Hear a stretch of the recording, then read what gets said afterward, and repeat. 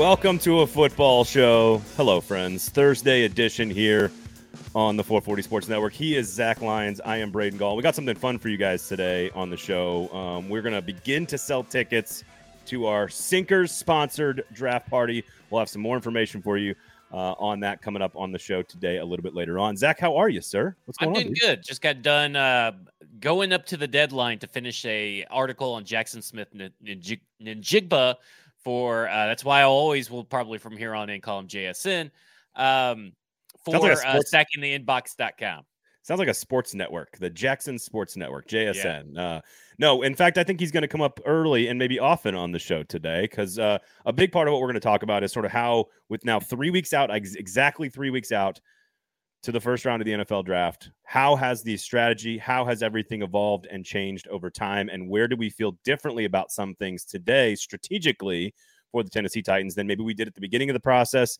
I know we've already talked about it on the show a little bit, Zach, over time, that we love the idea of picking 11, and then we kind of soften on the idea of picking 11, and I might be back to enjoying picking at 11 again. I don't know exactly where we are, so we'll dive into where exactly the Titans strategy is. We've had rumors galore about them trading up. A fandom homerish sort of conversation we need to have because I'm sure you have lots of friends. I'm sure there's lots of Alabama people that love Tennessee Titans football, Tennessee people that love Titans football that are obsessed with all the hometown players being drafted by the Titans. We're going to have a conversation about that. Certainly a lot of those guys going in the first round. A little bit of a conversation about balancing analytics and sort of, I guess, traditional. How to make this is obviously a problem that John Robinson had. Rand Carthon doesn't seem to have this problem, but balancing analytics, data, and sort of traditional scouting. How does that all work? I've got an S2 story for you, Zach. I love a good S2 story. I'll give you a good S2 story a little bit later on. I almost now want to talk about that first because I want that S2 story. No, that's a tease. That's a tease. Like you are teasing me for sure. And speaking of teases, way too erotic. The Tennessee Titans tease the Houston Oilers throwback jerseys this week, and we are going to talk about the Houston Oilers and Tennessee Titans relationship. That is a professional transition. Yes. And I think, frankly, it's sort of we've done so much in-depth in the weeds draft conversation, and we're going to continue some of that today on the show. It's why you come to a football show brought to you by Sinkers and Kingston Group. But I also think there is this sort of, it's almost like there's no wrong answer, no right answer. It's just what you feel as a fan about whether or not the Titans and Oilers should be linked or whether or not they should be separated. I've had some long discussions with some friends of mine in the past, so we'll get into that a little bit later on today as well. Also, we will post the link to buy tickets to the first round draft party, which of course Sinkers is putting on. It'll be open bar, catered by our wonderful and amazing friends at Jaspers. So we're going to have open free food, free drinks. Ooh. The ticket link. You're buying a ticket, so it's all you can eat and all you can drink. Yes. Right? I mean, that's the better way to put it. We can't say it's free food, free drink if people are paying for it. Yeah, that's a good. You're right. I probably shouldn't say it like that. I apologize. You're exactly right. It is. But all you can eat, all you can drink is pretty good. And hello. Yeah, exactly. And every single penny will go directly to our kids' charity here in Nashville. So ourkidscenter.com is the website. If you want to see what they do, we're going to post that link. And what we want to do is, we want to have a good time. We want to have fun. We want to celebrate Sinkers. We want to celebrate the first round of the draft. It's going to be I don't know about you, Zach, but I am just genuinely excited about the first 10 picks in the draft because I have no freaking clue what's actually going to happen. We've been guessing on the show for a while, but I think it could be one of the more entertaining first 10 picks of the draft. And of course, Rated 11 will go live. We'll have a live show for you guys, maybe some guest analysis as well.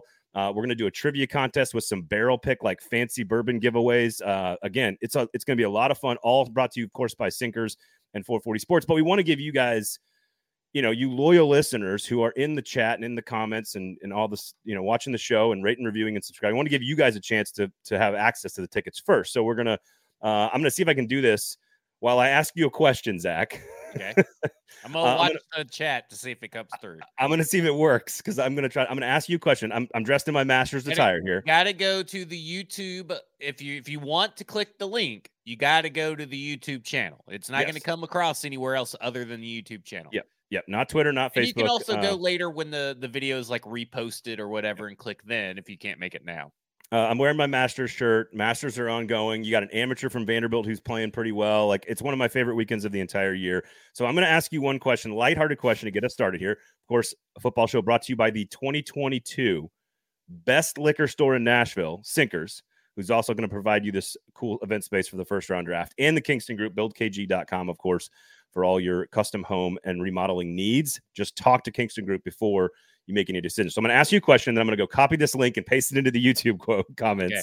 For you loyal listeners who want access to tickets, only 25 are available. Okay. So it's basically first come, first serve. Once we get to a certain number, we're done. But here's my question for you. I want you to tell me what you would serve at your Masters dinner if you were the Masters champion and you got to pick the meal. I want to know what you would serve. Okay, so I don't know all the ins and outs, but I mean, like, do I get a 3-course meal? I mean, how many courses do I get? So I would say probably if you had a specific thing that you loved, like lasagna, or whatever, like, then I can understand you picking that. I would say pick like a main protein and maybe a couple of side items that you think are like your favorite things that you'd want people to have. Okay, so I would do obviously a prime rib. Okay. Ooh. Now the highest temperature it'll be cooked at is medium rare. If you want anything other than that, you don't belong at the dinner. Okay, so that's all I'm willing to go, as high as medium rare on a prime rib. Then for my side items, I would do a lobster tail, because I'm going to count that as I'm going to do a steamed lobster tail with drawn butter.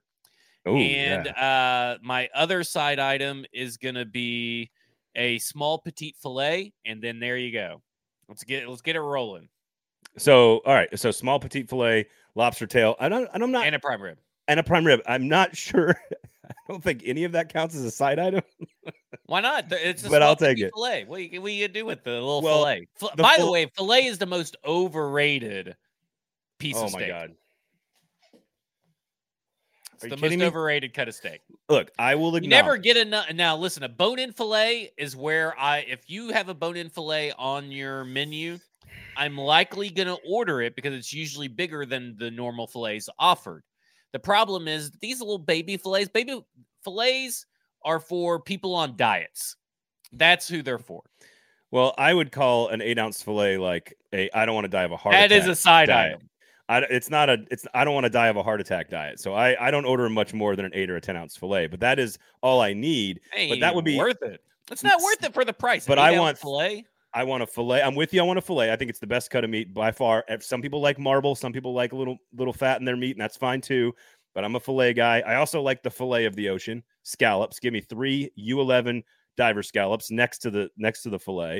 See, it's surprising that you can eat these small little meals and be okay with paying a lot of money for it, where I'm gonna pay a little bit less and get something massively bigger and walk away happy.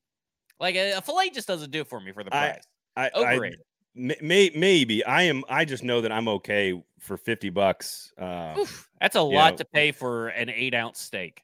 I mean, I get it, but there's no meat, there's no fat. It's like perfect amount of meat for me. It's what I want. But I also like scallops and I like duck breast, which also are like medium rare. I'm with you on the cooking, super rare. I want it bloody and mooing when it hits the plate for sure. But give me some scallops, give me maybe some sautéed mushrooms, give me some like crispy Brussels with the steak and some scallops, and I'm good to go. So that was my way of getting us to vamp a little bit so that we can put the link in the YouTube comments. It is there in the YouTube comments. I think you can go click on it if you want to order tickets.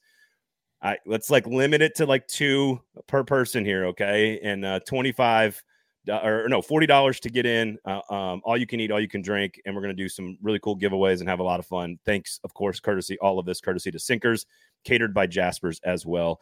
Football show brought to you by Kingston Group. Okay, what's changed, Zach? 3 weeks out. What's the biggest changes for you in terms of how the Titans' strategy has evolved from the beginning of this draft process back in mid-January through the Super Bowl, through the Combine, now that we're less than a month away? What has changed for you strategically? We've talked about basically every strategy. I know F-Words Pod just went through a bunch of these as well. We've kind of covered every single one. What has changed for you? For me, it's centers around 2 different players, and it centers around Anthony Richardson and JSN. And at this point, I've said that the wide receiver depth is really good. You could probably pass on a wide receiver at number 11. There's not really good value. And I've said I'd be hesitant to move up, even if it's their guy, because of the risk and the reward to go up to number 3 if it's Anthony Richardson. That's all changed. Throw it out the window. It's all changed. Because the more I watch, the more I research, the more I look at everything, they're just too good to pass up. Like, I truly feel that and Benjamin Solak is going to do, he has more resources to do what I would have loved to have done, and that is chart every throw. And with the resources at the Ringer, he has charted every throw for Anthony Richardson, and he released today that it will be out later at the Ringer, and he said, draft Anthony Richardson at number 1. And I fully believe that there is a greater than average, a great possibility that Anthony Richardson is drafted number 1 overall. Let's think about this real quick, okay? I know that sounds crazy, but Frank Reich, out of every quarterback that has started for Frank Reich, he's only had 4 games where the quarterback that started that game is under 6'4". Anthony Richardson is the only quarterback. Well, I think Will Levis is too, but Will Levis isn't a real quarterback. Anthony Richardson is the only top 3 quarterback that is over 6'4". He's super athletic. He's like Cam Newton, and we know that Dave Tepper and the ownership there and the general manager and everything love Cam Newton. He is that guy going number 1 overall. And doesn't that kind of make sense on why he came out of college? Because he was told, hey, you're going to be like a top 2, top 3 draft pick, not quarterback, draft pick. So this will be the 4th show in a row in which I've predicted that Anthony Richardson will go number 1 overall. I think we said it back in the very, very beginning. I want to go, and I agree with everything you're saying. I think Anthony Richardson's ceiling is higher than everybody's. His skill set is higher than everybody's. He just needs some experience. He needs somebody that's got a good quarterback mind, a good offensive schematic mind to sort of put him in the right positions to succeed, because he physically can do things that no one else can do. And that has always been, I've been saying this since he was a backup at Florida for 2 years in college. I think he's the number 1 overall pick, in my opinion. That's just a guess. I mean, we're obviously guessing, and we're talking about, and even in the next 3 weeks, Zach, obviously things could change and evolve. I'm going to the Titans and sitting at 11. Here's how I think one of the players, and I was on in, I think I do this every year in like Charlotte, I think, ironically, actually, with considering who's the number 1 pick. But we do sort of they do a around the country hometown mock draft where they get somebody on from every team that kind of covers every team. And you go on and you don't know who's been picked, like the 5 spots ahead of you. They tell you right before you go on the air, like as you're going on the air, they say, here's who's been picked.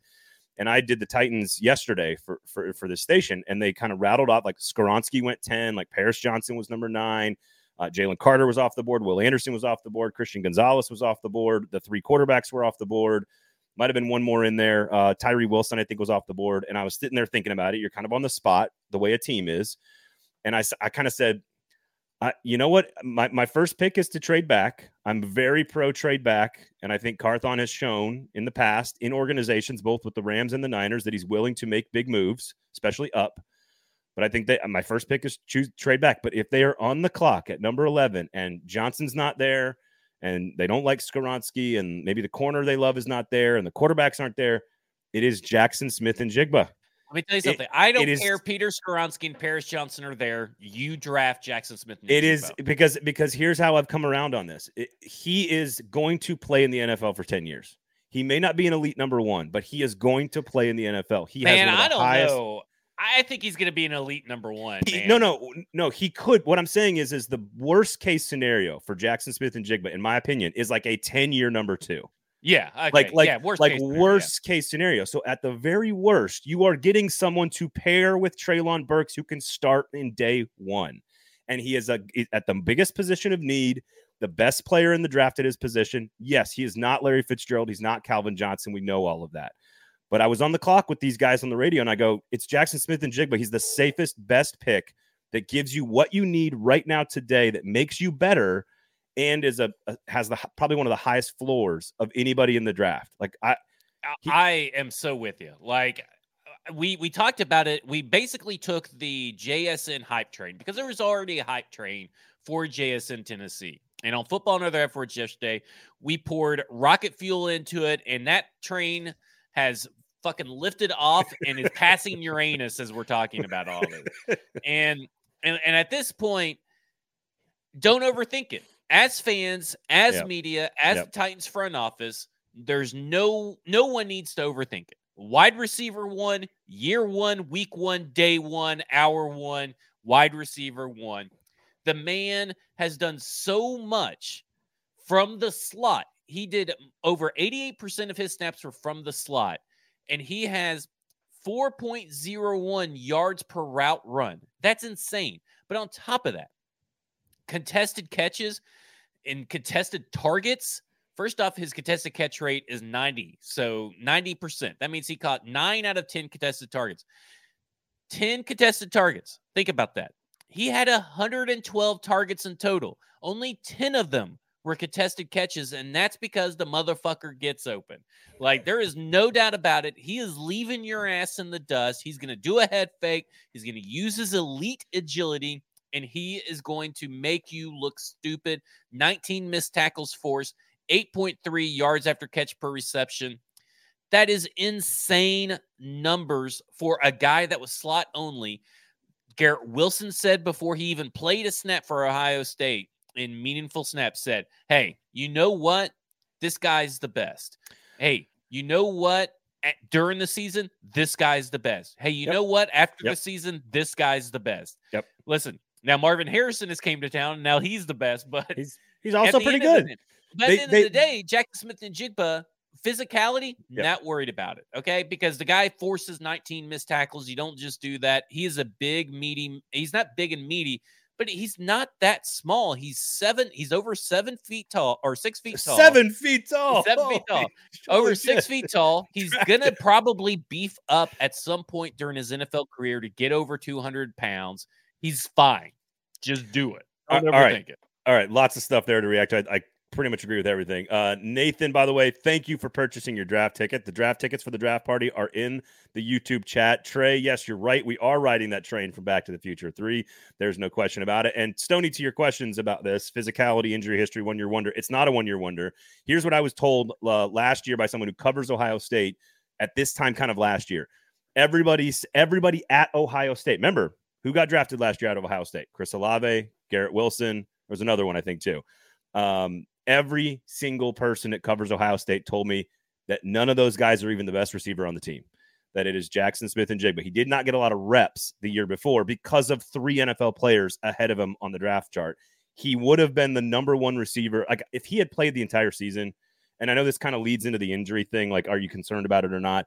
He did not rush back because he knows he was this good. Frankly, again, I know some people might look at that and say that's a negative. I don't. I mean, Nick Bosa sat out his entire senior season after getting a groin injury in like week 2. I don't have a problem with any of these concerns. I think he is as surefire a pick of any player in the entire draft. He fills a position of need, and you know everything there is to know about the guy. Like, he's an Ohio State guy, all blah, blah, blah, blah, all that stuff. I just think he is as polished. He is a professional wide receiver. That's what he is. There's no questions like Quentin Johnston on catch rate and, agility stuff. Jordan Addison and size and speed. Jalen Hyatt running routes. There are no questions in my mind about Jackson Smith-Njigba. And I think it's the safest pick. And if the worst case scenario for the Tennessee Titans is that they pick at 11 and take a potential starting receiver that packages with Treylon Burks, you're going to be a starter on day 1, in my opinion. Barring injury, he'd be a starter day 1. So my biggest switch is like to take the receiver at 11. That is sort of my biggest switch, and I'm kind of surprised you came with me on that train. Yeah, I'm with you. To be honest, even if, let me say this, if Anthony Richardson even fell down to 11, I think I still would go Jackson Smith-Njigba. And I know that sounds crazy, but if he fell down to 11, then everything was just smoke, because someone would have traded up for him for 11. I feel like. I think your logic on that is very sound. I think if he's at 11, I would take Anthony Richardson. I would take the risk.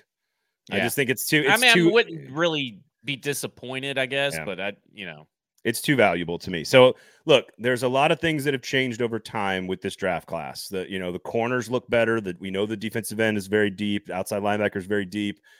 Will Levis has fallen. Anthony Richardson's gone up. Like things have changed and evolved, and things could still change and evolve over the course of the next 3 weeks. But literally, like yesterday was the first time I was like, I think they should take a wide receiver and take the best one and take the guy who's got very little downside. And I said it on air, and I was like, we're gonna have to talk about this tomorrow on the show. Yeah, so here we are. I'm just like, there's just the data, everything, the tape, everything just coalesces into a beautiful work of art. I had a hard time figuring out what his pro comp is. Mike says CeeDee Lamb and Justin Jefferson, and I feel like they're different wide receivers, and they're a little bit bigger and a little bit taller. Well, CeeDee Lamb's way taller. They don't scream JSN for me, but they do. I do think like that kind of wide receiver is his ceiling. Obviously, CeeDee Lamb may not be elite, but like Justin Jefferson for sure would be an elite wide receiver. I land on it's like a fusion dance between Amon-Ra St. Brown and Stephon Diggs. I think that's where I land on what he is and what he could be at the next level, because Stephon Diggs is not like super fast, but he's fast enough because of his technique. And that's kind of how I feel about JSN. Like he's not super fast, but he has the short area agility you're looking for that will, combined with his technique, will get him open down the field. It's not going to be like Deshaun Jackson. It's going to be it's going to be like Stephon Diggs and how he gets open. He has the short area explosion and the get off at the line like DJ Moore. He just doesn't have that deep speed. Because I thought about DJ Moore too in my head a little bit, but DJ Moore is an athletic person. So here's my comp for him: Devontae Adams.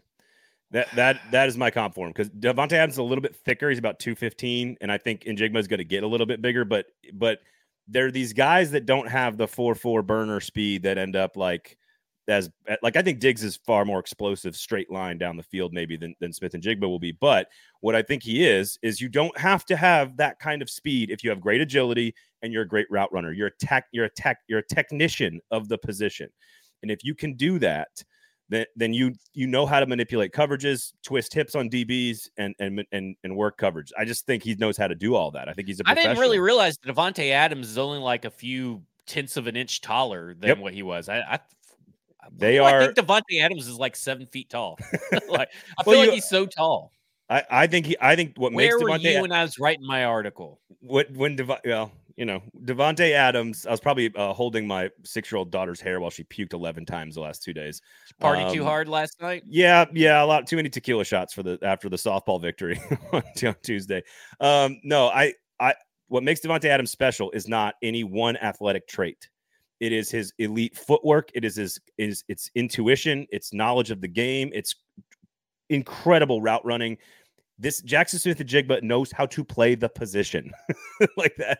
That is what it's called. And I think he's, and Brian says this: if you take a quarterback at 11, you have to cut RT 17, cut Tannehill. I think we've been over this. The idea would be to try to trade him as hard as possible, or let Richardson sit behind him for a year. Or then if you think you really need that $17 million, then you can cut him and make a little bit of money on the cap. So Titanic says JSN in round 1, Tyler Scott in round 2. Then they're good at receiver. Phillips and NWI can fill in as needed, and then the tight end in the 3rd round. Are there any other positions, Titanic, on the field? Like, you can't just take 3 pass catchers with your first 3 draft picks. You don't even have a 4th rounder. You'd be okay with I would not be okay with Tyler Scott in round 1. In fact, no, he said round 2. Well, yeah, sorry, that's what I meant. Round 2. Okay. In fact, I think he's gonna. I think there is a better than average chance that Tyler Scott could be there in round 4 or 5. Oh, wow. I don't know if he's going to go round 3. If you really think about it, okay. And I wrote about today on stackinginbox.com in the JSN piece is that Tyler Lockett went in the 3rd round. Tyler Lockett had amazing stats compared to Tyler Scott, and they are a similar player everywhere else. Size matters, and we'll talk about it. I mean, this kind of leads into the next subject of NFL draft analytics. Size matters. under 5'10" wide receivers, and this goes all the way. I'm just going to go ahead and switch the subject here.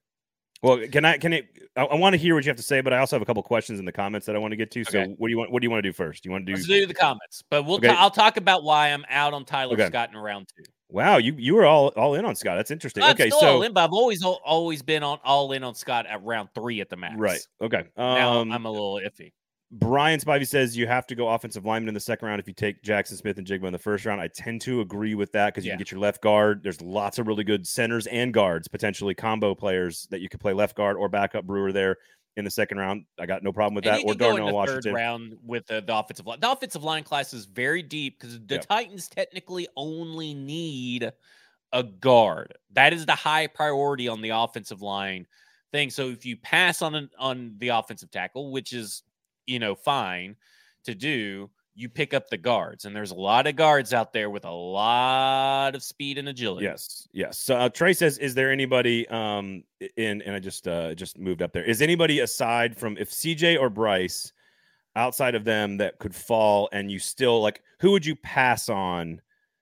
I guess what he's asking is is there anyone aside from CJ or Bryce that could fall and you not take in Jigba? I guess is Jalen Carter. If CJ Stroud falls, because of what I know about the S2 scores, if CJ Stroud falls, I'm passing. Give me JSN. Wow, holy smokes. To me, when a quarterback like that falls, the NFL is telling you something. Quarterback needy teams are telling you something because a quarterback, what we've been told about CJ Stroud, Bryce Young, Will Levis, Anthony Richardson is that they're all going in the top 10. Quarterback teams will trade up if one of them falls. And if they're sitting there at 11 and it's CJ Stroud, Bryce Young's the only one that's going to fall in my mind where you go and take him because he's falling because of his obvious size, frame size. Everybody else is falling for a different reason. I agree with you, but I would say the 3 quarterbacks and Will Anderson. Those would be the 4 that I would take ahead of Jackson Smith and Jigba. To answer Trey's question. Will Anderson would be that'd be tough. That I would take the defensive pass rusher. Yeah. And so I think that's tough though. Well, that'd be a tough choice. That's like a full 15-minute time limit choice and discussion you have in the war room. Yes, you do. All right. So we, of course, are brought to you. Reminder of our amazing sponsors, the Kingston Group Sinkers, Kingston Group, BuildKG.com. You guys know the name. Just remember the name. If you got to make any big decisions about your house, my buddies have to go through some renovations right now. We did it on our house. We added a carport, and I'm not talking about like a regular old carport. We're talking about a Kingston Group carport. So BuildKG.com. People, you can trust them, locally owned, award-winning here in Nashville for over a decade. And then, of course, Sinkers, who are putting on this killer draft party. You've got the link is in the YouTube chat, so make sure you go check out the link just for you loyal listeners. If you want to come hang out with them, the proceeds will go to benefit our kids' charity. Sinkers got this cool event spot right there, the #1 best liquor store in Nashville, the defending champs by the Nashville scene in 2022.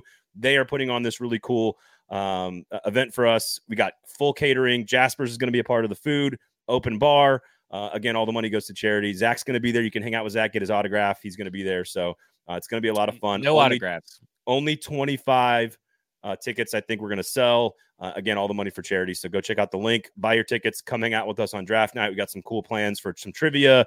If you can guess the top 10 picks right, we got some cool bourbon to give away. So we got a lot of cool stuff. So make sure you check out Sinkers in East Nashville and Bluegrass, of course, up in Hendersonville. Sign up for the in crowd. I got an email today saying, if you'd like this barrel pick, this very special bourbon, please respond yes, because I'm in the crowd. Because I signed up and everything. So we know there's going to be a possible certain giveaway coming around summertime that people need to turn on their notifications for not only Football and Other Efforts, but a football show to make sure you know when that contest starts. You are the very exclusive winner for that particular contest. Oh, heck yeah, it is. And it's going to be awesome. If we don't get to partake in the contest ourselves, I'll be very disappointed. Will you steal one of our listeners' spots on said contest? Yeah. There'll be some flat tires or something. Oh, yeah. Somebody won't make it there in time. No, it's going to be seriously. The Sinkers has got a lot of cool stuff planned. We got a lot of cool stuff planned for you guys with them. Football and Other F words as well with Bluegrass. So we got a lot of cool stuff. So stay tuned. All right. So let's get into the weight you were talking about, basically, in terms of, and I've got an S2 story. We've got some fandom homerism conversation and then an Oilers Titans debate here too. So let's keep it moving here. But balancing sort of the metrics, data, analytics, Yeah. all this stuff. It's hard because you look at these metrics. I talked about Peter Skoronski and his short arms. Like, his likelihood of succeeding as a tackle, very, very low, right? Guard, really great, but low. But his tape is so exceptional at tackle. And then you look at a guy like Tyler Scott, who has really good tape. And even a bigger concern in the height range is Josh Downs, who is under 5'9", 171 pounds. He does not play like it. His tape is spectacular, amazing. Yeah.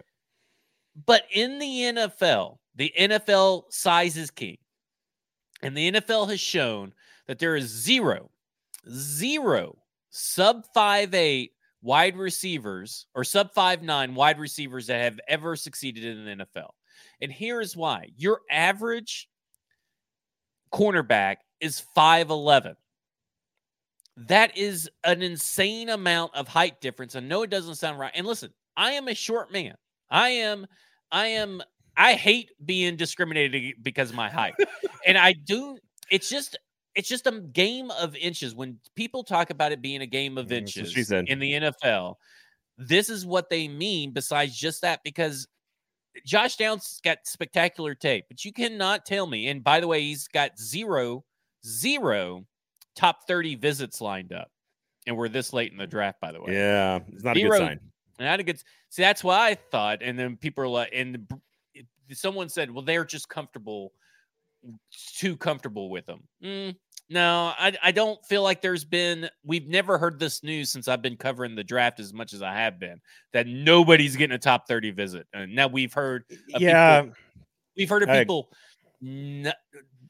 people like, basically a team drafts someone, they're like, oh yeah, we did a top 30 visit. But this is like actively coming out and someone is saying there are no top 30 visits, and that's really weird. But size is king.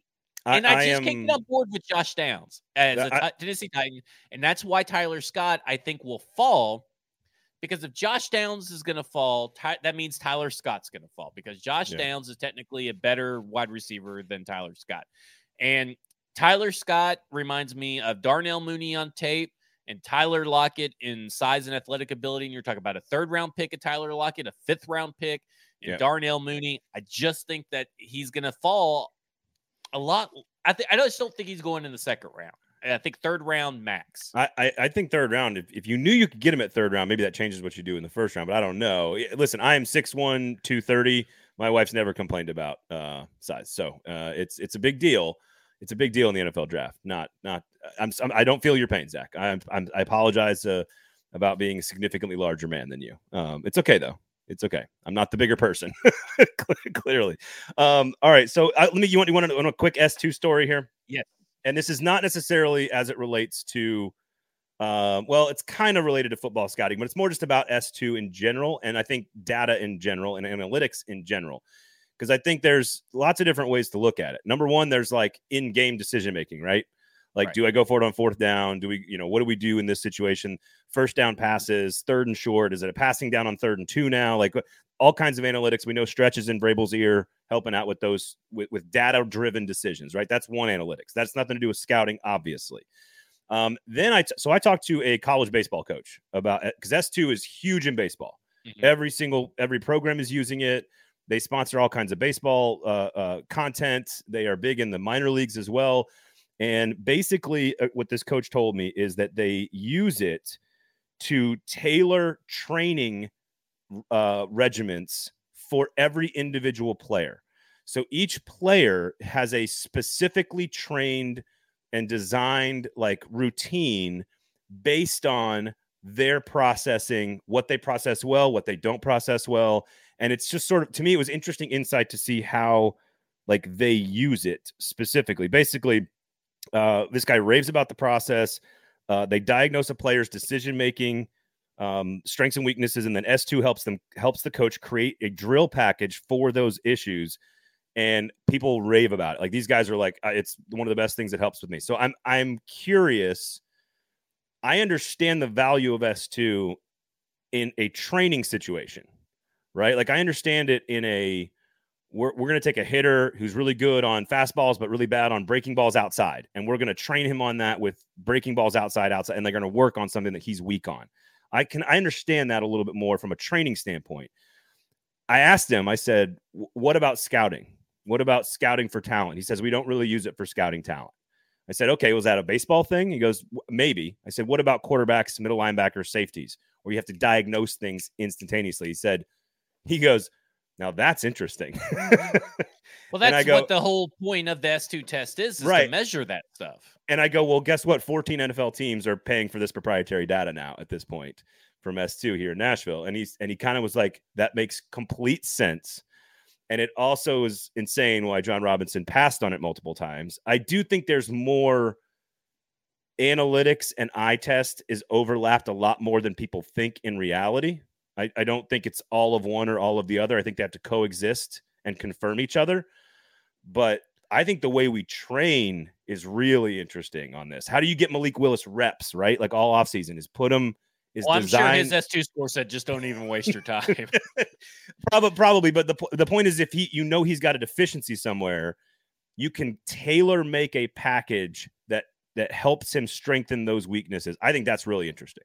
Well, I guess let me ask you a question. You've watched a lot of Josh Downs, and I know you like what you see on tape, right? I mean, you like it and everything, but how much does the size thing bother you? Because a lot of people are like, oh, well, he'll just be the outlier. And I'm thinking that's a lot easier said than done. I mean, Steve Smith was 5'9", and that was a whole long time ago. Santana Moss was a full inch taller. Brandon Cooks is a full inch taller.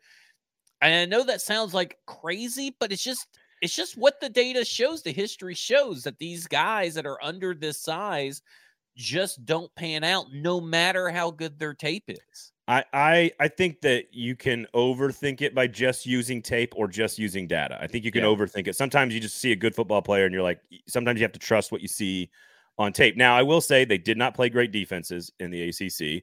He played in a very quarterback-friendly system with Sam Howell and Drake May, two really good quarterbacks that slung it all over the place. I think he was a big-time recruit coming out of high school, so there's a lot of pedigree there for him. I think he's a good football player that makes it in the NFL. I don't think he's a star. I don't think he's a first or a second round pick, and that's what we're talking about here. Yeah, because that's where everybody has him, right? Like, you got to draft Josh Downs. They're 42, or, you got to do this, you got to do that. And I'm thinking, like, the value for Josh Downs, I could see him falling way down. But that just goes to my overall point, like, Hendon Hooker, 25 years old. That's what I was going to bring up. Brennan, 25 years old. Like, those two are like, guys that got drafted that I'm like, and I know this goes into our next category as well, our next topic, but it's like that caps your ceiling for whatever reason in the NFL. Like, I'm sure there's data that teams have that show why, but it's something about just being that age and your ceiling is not, your chances of growth are not that high. Right. Well, and it's strangely enough, we joke about size, but like, isn't there something about like 6'6" quarterbacks and above have all failed? Right. Like, I'm sure there is. I guess Brock Osweiler, I know he's one of those You need to be like 6'5", like between 6'2" and 6'5" is like, anything taller is bad. Anything shorter is bad. I do. And I think it's smart to consider things like Hendon Hooker's age and consider where he might be taking his first snap and say, look, if he starts at 26 and becomes a star, he would be statistically an incredible outlier. Bryce Young at his size, he would be an outlier. Receivers at a certain size, they'd be an outlier. I think it's okay as long as you acknowledge and where the data says the statistical probability is on a given player, and as long as you can acknowledge that and then justify the reasons to go against that, then I'm okay, because sometimes they do exist. Bryce Young, we both agree, is going to be an outlier because we both agree that he just is that good. I do think that there's I also think there's another point to be made about the size of cornerbacks over time. I would love, like you mentioned, Steve Smith and Santana Moss. That's like a long time ago. Yeah, right. I mean, like, I'd like to Cooks know would be the closest, and obviously Tyler Lockett, but they're again both 5'9" and plus. I'd like to know what the average size of the NFL cornerback was and how often they were running man-to-man coverage in like 1991 versus 2001 versus 2021. I'd like to know, and I'm willing to bet you the size of the average NFL corner has gone up significantly over time. Maybe I'm wrong. But I think as the corners are getting bigger, you need everyone in every position is sort of getting bigger. So I just think I'm okay. I think analytics are critical. I think eye test is critical. I think personality and mental side of things, and do you fit into the culture? I think it's no different than hiring someone for any job. It all has to work together, in my opinion. And you have to trust your departments to get the job done. You mentioned Hendon Hooker. Do you want to? Yeah. Well, that's what I was going to say is like, that's what drives me nuts about the conversation really surrounding Hendon Hooker and some of these other UT players, or really maybe just kind of Jalen Hyatt or whatever. But it's Wright. really Hendon Hooker, and the fact that all Titans fans have done over the last 3 or 4 years, me included, is complain and request and demand more analytics. And as soon as you present a fan base with actual analytics, they're like, well, that doesn't matter because Kirby Smart, he said he was scared of Hendon Hooker. Oh my gosh, you can't be that bad if you put 52 up on Alabama's defense. Like, you guys got to volunteer accent. Yeah, you guys got to make sure awesome. that you take off the goggles. That's why UT fans are like, well, listen, I watched Anthony Richardson. He threw 14 straight incompletions against Florida State. Not all incompletions are created equally, and all that kind of stuff. I mean, we got to, just because you watch it in real time doesn't mean you understand what actually happened in real time. So my favorite story of all this, because I think you're right. Look, it is very natural for fans of a college football team. I have a lot of friends who are Tennessee Volunteers fans and Tennessee Titans fans, and there's a lot of Alabama fans that are Tennessee Titans fans. It is very rational. My father is a Green Bay Packers fan and a diehard Wisconsin Badger fan. Like, he loved Mark Tauscher. You know what I mean? like there are it's okay for fans to love one of their favorite players to play on both of their favorite teams. It's totally makes sense. No one's saying it doesn't. But my favorite story ever about this is Pete Carroll, the guy who recruited Taylor Mays to USC, coached Taylor Mays at USC for 3 years, one of the best safeties in America. He gets the job in Seattle in 2010. He is his very first draft. The Seattle Seahawks are in desperate need of a safety. Taylor Mays is graded out as a top 10 prospect, and they're on the clock in the middle of the first round. And Pete Carroll, the man who sat in Taylor Mays' living room with his parents and said, come play for me, I will take care of your son, passed on Taylor Mays to take Earl Thomas from Texas because he was the better player. And that is that is the most objective you can possibly be, is passing on one of your own players that you recruited and developed for the other guy because you know he's better for your team in the long run. And it was the right decision by Pete Carroll. If you do not draft a quarterback of Bryce Young, CJ Stroud, or Anthony Richardson in the first round, the Tennessee Titans should not draft a quarterback at all until the 6th or 7th round. I don't want to see in the 6th or 7th. Take a kicker, damn it. Yeah. Listen, to be honest, that's the ceiling to draft a quarterback. They should not draft a quarterback. And that includes if Hendon Hooker's there in the 2nd round, if Hendon Hooker's there in the 3rd round, very unlikely. Do not draft a quarterback. You have other needs other than to gamble on what the analytics tell you is going to be a limited quarterback for the rest of his career. So of all the names that Alabama or Tennessee homers could want in this situation, it is. I mean, maybe you trade back and maybe like Brian Branch is in the mix if you cut Kevin Byard. I don't know, for Bama fans. Darnell Wright's the only one that makes any sense to me at probably like in that 18 to 22 range.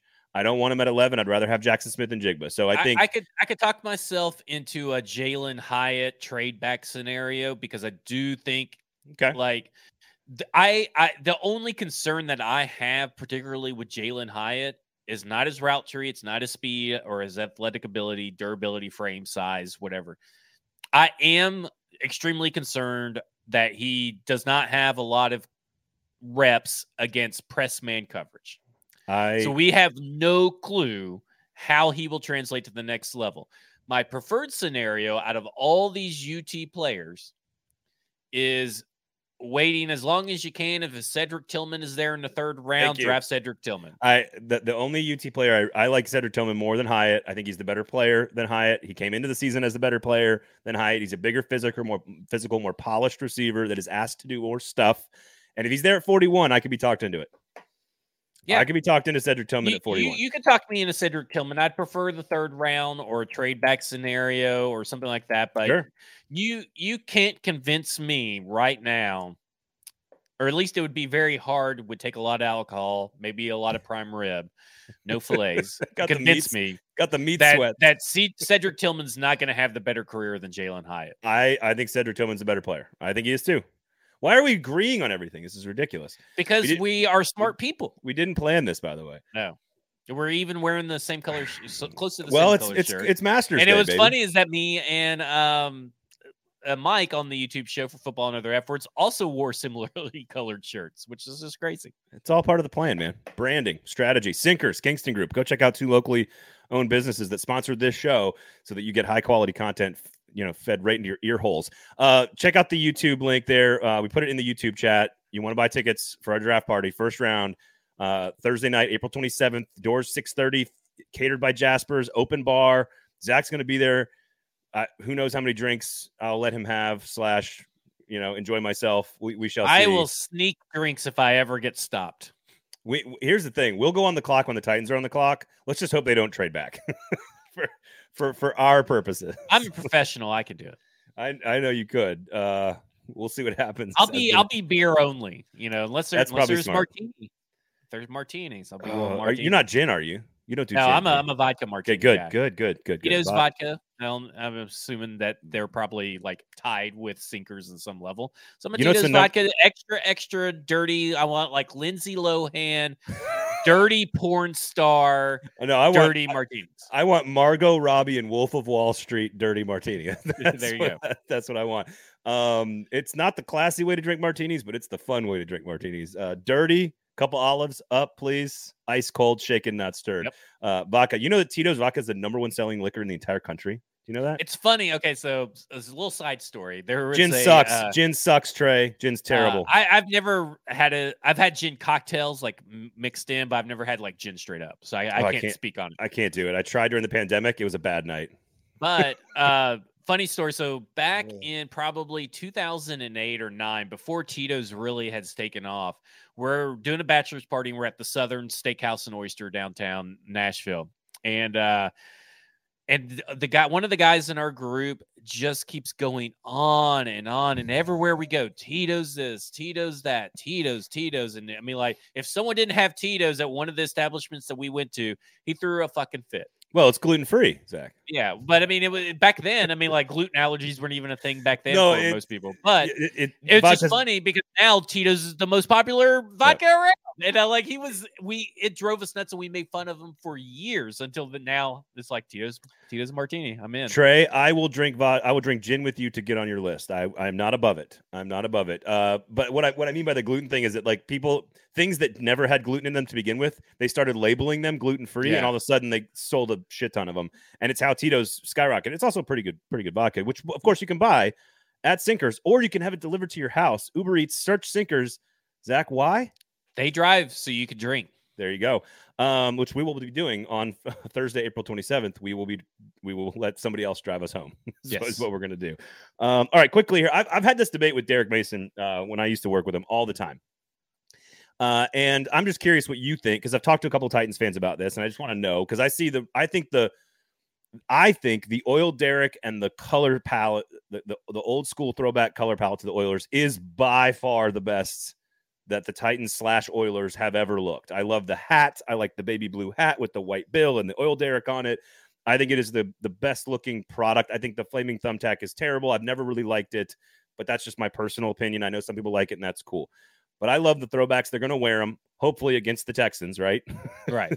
This year. I would actually like them to do it at an away game at the Texans. I don't even want them to do it at home. I want them to do it at an away game. But here's so Derek Mason, former wide receiver, not Vanderbilt coach, used to always tell me he wanted the record book split, the way the Ravens and the Browns split when they changed and truly break the franchises apart, truly have a Houston Oilers franchise and a Tennessee Titans franchise, separate them permanently. Does that benefit him in some way? No, it doesn't. He just thought it was like two different teams, two different states, two different eras, just like they don't belong. They're not connected. Like Earl Campbell never played for the Titans. You know what I mean? Like, but we were the Tennessee Oilers at one point, and which, of course, in Memphis they were for. I think they were 2 years the Tennessee Oilers, right? They were in Memphis and then on West End, and then they moved into Nissan. But or maybe it was just the 1 year. But what's interesting is, so I went back and looked. It was 5 years, of course, without football in Houston. They came back and rebranded as the Texans, which sort of gives you the freedom to keep the Oilers in the record book. The Ravens, of course, they took the Browns. Of course, the Browns were only out of football for 3 years. And I think it was pretty quickly after they left that they knew the Browns were going to come back. So they wanted to keep the record book intact. That was also a bad divorce there when they moved out of Cleveland. So I'm not sure what the right answer is here. If you took away, here's what's interesting to me. Here's two statistical facts that maybe aren't relevant to this debate, but I find interesting. If you take away the Oilers out of the Titans record book, Derrick Henry would be 67 yards away from breaking Eddie George's franchise rushing record, just as a point of fact, because Eddie George ran for almost 1,400 yards his rookie season in Houston. So you take that off, and Derrick Henry would basically almost be your record holder. Your number one quarterback passer, of course, would be Steve McNair. Number 2 would be Marcus Mariota. Number 3 would be Ryan Tannehill. If you took away, Warren Moon and George Blanda, basically. So what do you think? I think because the Houston Texans came back as a new thing, it's made the decision very simple and easy and clean to keep them joined. Well, new owners. Derek always wanted them separated. I think the best uniform they're going to wear is the one that harkens back to the Oilers. So I am glad that they are together. Where do Titans fans stand on this? Oh, Titans fans are going to tell you all damn day long that the Oilers belong to the Tennessee Titans. Now, when you start talking about statistics and stuff like that, there is this kind of weird thing on the internet where it's like they are kind of separated. It's kind of like understood. Like you say, well, Steve McNair's the best Titans quarterback. Well, nobody's ever including Warren Moon, right? There is like a Titans era, and then there's the Oilers era. Like if you're just going to say of all time, like the best Tennessee quarterback of all time, people would say Moon. If people say, hey, who do you think is the best Titans quarterback? People are going to incorrectly say Steve McNair. So so that's just kind of how it rolls. So it's just kind of like a natural separation. I don't think it has to be a forced separation, but the history, the tradition, the all-time record books, all that kind of stuff came with the Tennessee Titans because the owners of the Houston Oilers came with the Tennessee Titans. And they were the Oilers in Tennessee. So the Oilers aren't completely, monopolized in just Houston, all but the 1 year. Here's my question. Like, don't Titans fans want to claim Earl Campbell and Warren Moon and Ernest Givings? Well, they do, right? I mean, like when you talk about which team has the best like group of running backs, the Titans are up there, and all Titans fans include Earl Campbell, Eddie George, right, Chris Johnson, Derrick Henry, because they know that you are going to win that fight or that argument if you include Earl Campble, right? I mean, like, if you want to talk about wide receivers, you need to include Haywood Jeffries and Ernest Givens and all this other stuff. Now, here's the other thing, though. Like a little slighted, like it's Ernest Givens, and that's pretty much it. From like Ravens fans don't claim Bernie Kosar and Ernest Biner. A lot of people named Ernest in the 80s, also, by the way. Yeah, tons of Ernests out there. Too many fucking Ernests. But again, different owners. It is different ownership. When you move to a different city, there is different ownership that's done. And remember, they left in the middle of the night. So that's also another thing. Like, it's a different ownership group. It's just different in the Raven situation. Yeah. And the Brown situation. I don't think it's as clear cut and dry with the Tennessee Titans and the Houston Oilers. Here's what I would say. I think both, and all of these are different, right? The Rams have kept the Rams, and they've moved everywhere. They've moved back and forth, and they've kept the Rams every time. The Raiders have moved back and forth, and then out of California altogether. No one remembers or cares about the St. Louis Cardinals football team moving to Arizona. But maybe, I don't know, like the Cardinals and Rams both were in St. Louis. The Colt, of course, Baltimore is also tied to the Colts. Johnny Unitas, Baltimore people still claim Johnny Unitas, but he's really a Colt record holder. And really, Colts people also hold or try to claim Johnny Unitas. The thing is, you never really hear, and maybe we're just not in tune with what Texans radio conversation is, but the only time they bring up the Oilers is so they can wear the jerseys. They don't ever, I never heard a Texans fan come in and say anything about Warren Moon. Like Warren Moon, it does not feel like he is a Texans record holder. And then if you look at all the stat books and reference books at Texans leading passer, guess who's not on there? Warren Moon. Well, let me ask you, just so I can clarify, just so I'm clear on this. When Cleveland left for Baltimore, they sold the team to somebody different? Yeah, I believe the whole ownership went with the Ravens, right? Right, but that would be the same as the Titans then, because then the whole ownership. But they left in the middle Oilers. of the night. Like, this is a middle of the night. Like, so you basically, your wife's asleep, and you decided I'm going to go live with my mistress and have a second family, and I am leaving in the middle of the night and packing out and sneaking out the window. I mean, the Tennessee Titans, the Houston Oilers and Tennessee Titans, they tried to stay in Houston for as long as they could until Houston said, bye-bye. We're not. No. Anymore. Right. No, I totally. And St. Louis had. I just feel like there's a different. Like what I'm saying is there's a different segregation of how it went down. So there's a little bit different vitriol involved in that. No question. You're cutting the cord. No question. And I think it was pretty quickly that Cleveland said, we're going to bring the Browns back. And the NFL was like, wait a second, this is a huge mistake. We need the Browns in the NFL. Yeah. Nobody was like, wait a second. We need to have the Oilers back in Houston. It was, we're going to put a team back there, but it needs to be a different team. Again, also sort of stealing a name that is actually the Kansas City Chiefs, because the Kansas City Chiefs used to be the Dallas Texans, who are now the Dallas Cowboys, and the Dallas Texans moved to Kansas City. So do they claim Dallas Texans football? Do the Houston Texans claim Dallas Texans football? Like it's very weird how it kind of changes with each organization and each situation. I just think that as a fan of the team, it makes the team look better is not the right word, but like you said, I would prefer to claim 10,009 yards for Eddie George and Earl Campbell and Warren Moon and the history of the uniforms and the logos. In fact, I think many of you guys have commented on this. I think Trey and Titanic and a lot of you guys, they need to work it more into if new stadium, new uniforms need to have more of the history worked into it. If we're going to keep them together as two franchises and the Titans are going to own the record book of the Oilers, then you have the freedom to work the Oilers shit back into the equation. Right. Right. So I don't know. I just was curious what fans think about that. Like if the Texans like made some play and gave them, how about this? If the Texans are willing to put up $500 million for the stadium, do they get to buy the history rights for the Oilers back to the Houston Texans? Make them pay for everything the city would have to pay, the city of Nashville. 1.2? So for 1.2, every taxpayer dollar of Nashville is off the hook. Yes. By the way, we didn't talk about this, but the stadium vote did get pushed off. It did not sail through the way the council was supposed to sail through in the second vote. It actually got delayed. But $1.2 billion, Houston Texans, you can have all the Oilers history. And Derrick Henry is 67 yards away from breaking the franchise record for rushing. And Marcus Mariota is the second most prolific passer in franchise history. Yep, you can have it. There you go. All right, that just about does it, folks. Have a great weekend. Enjoy the Masters. You've got a link in the YouTube comments there to purchase tickets. They will go fast. It will be. It will. There's not a lot of space, but it's going to be an awesome night. Of course, brought to you by Sinkers. Jaspers is going to cater it, so shout out to them. Of course, the Kingston Group, our wonderful and amazing sponsor here on the show. BuildKG.com. Make sure you check them out as well. Zach, how much golf are we watching the next 3 days? Next 4 days? Watching a lot of golf.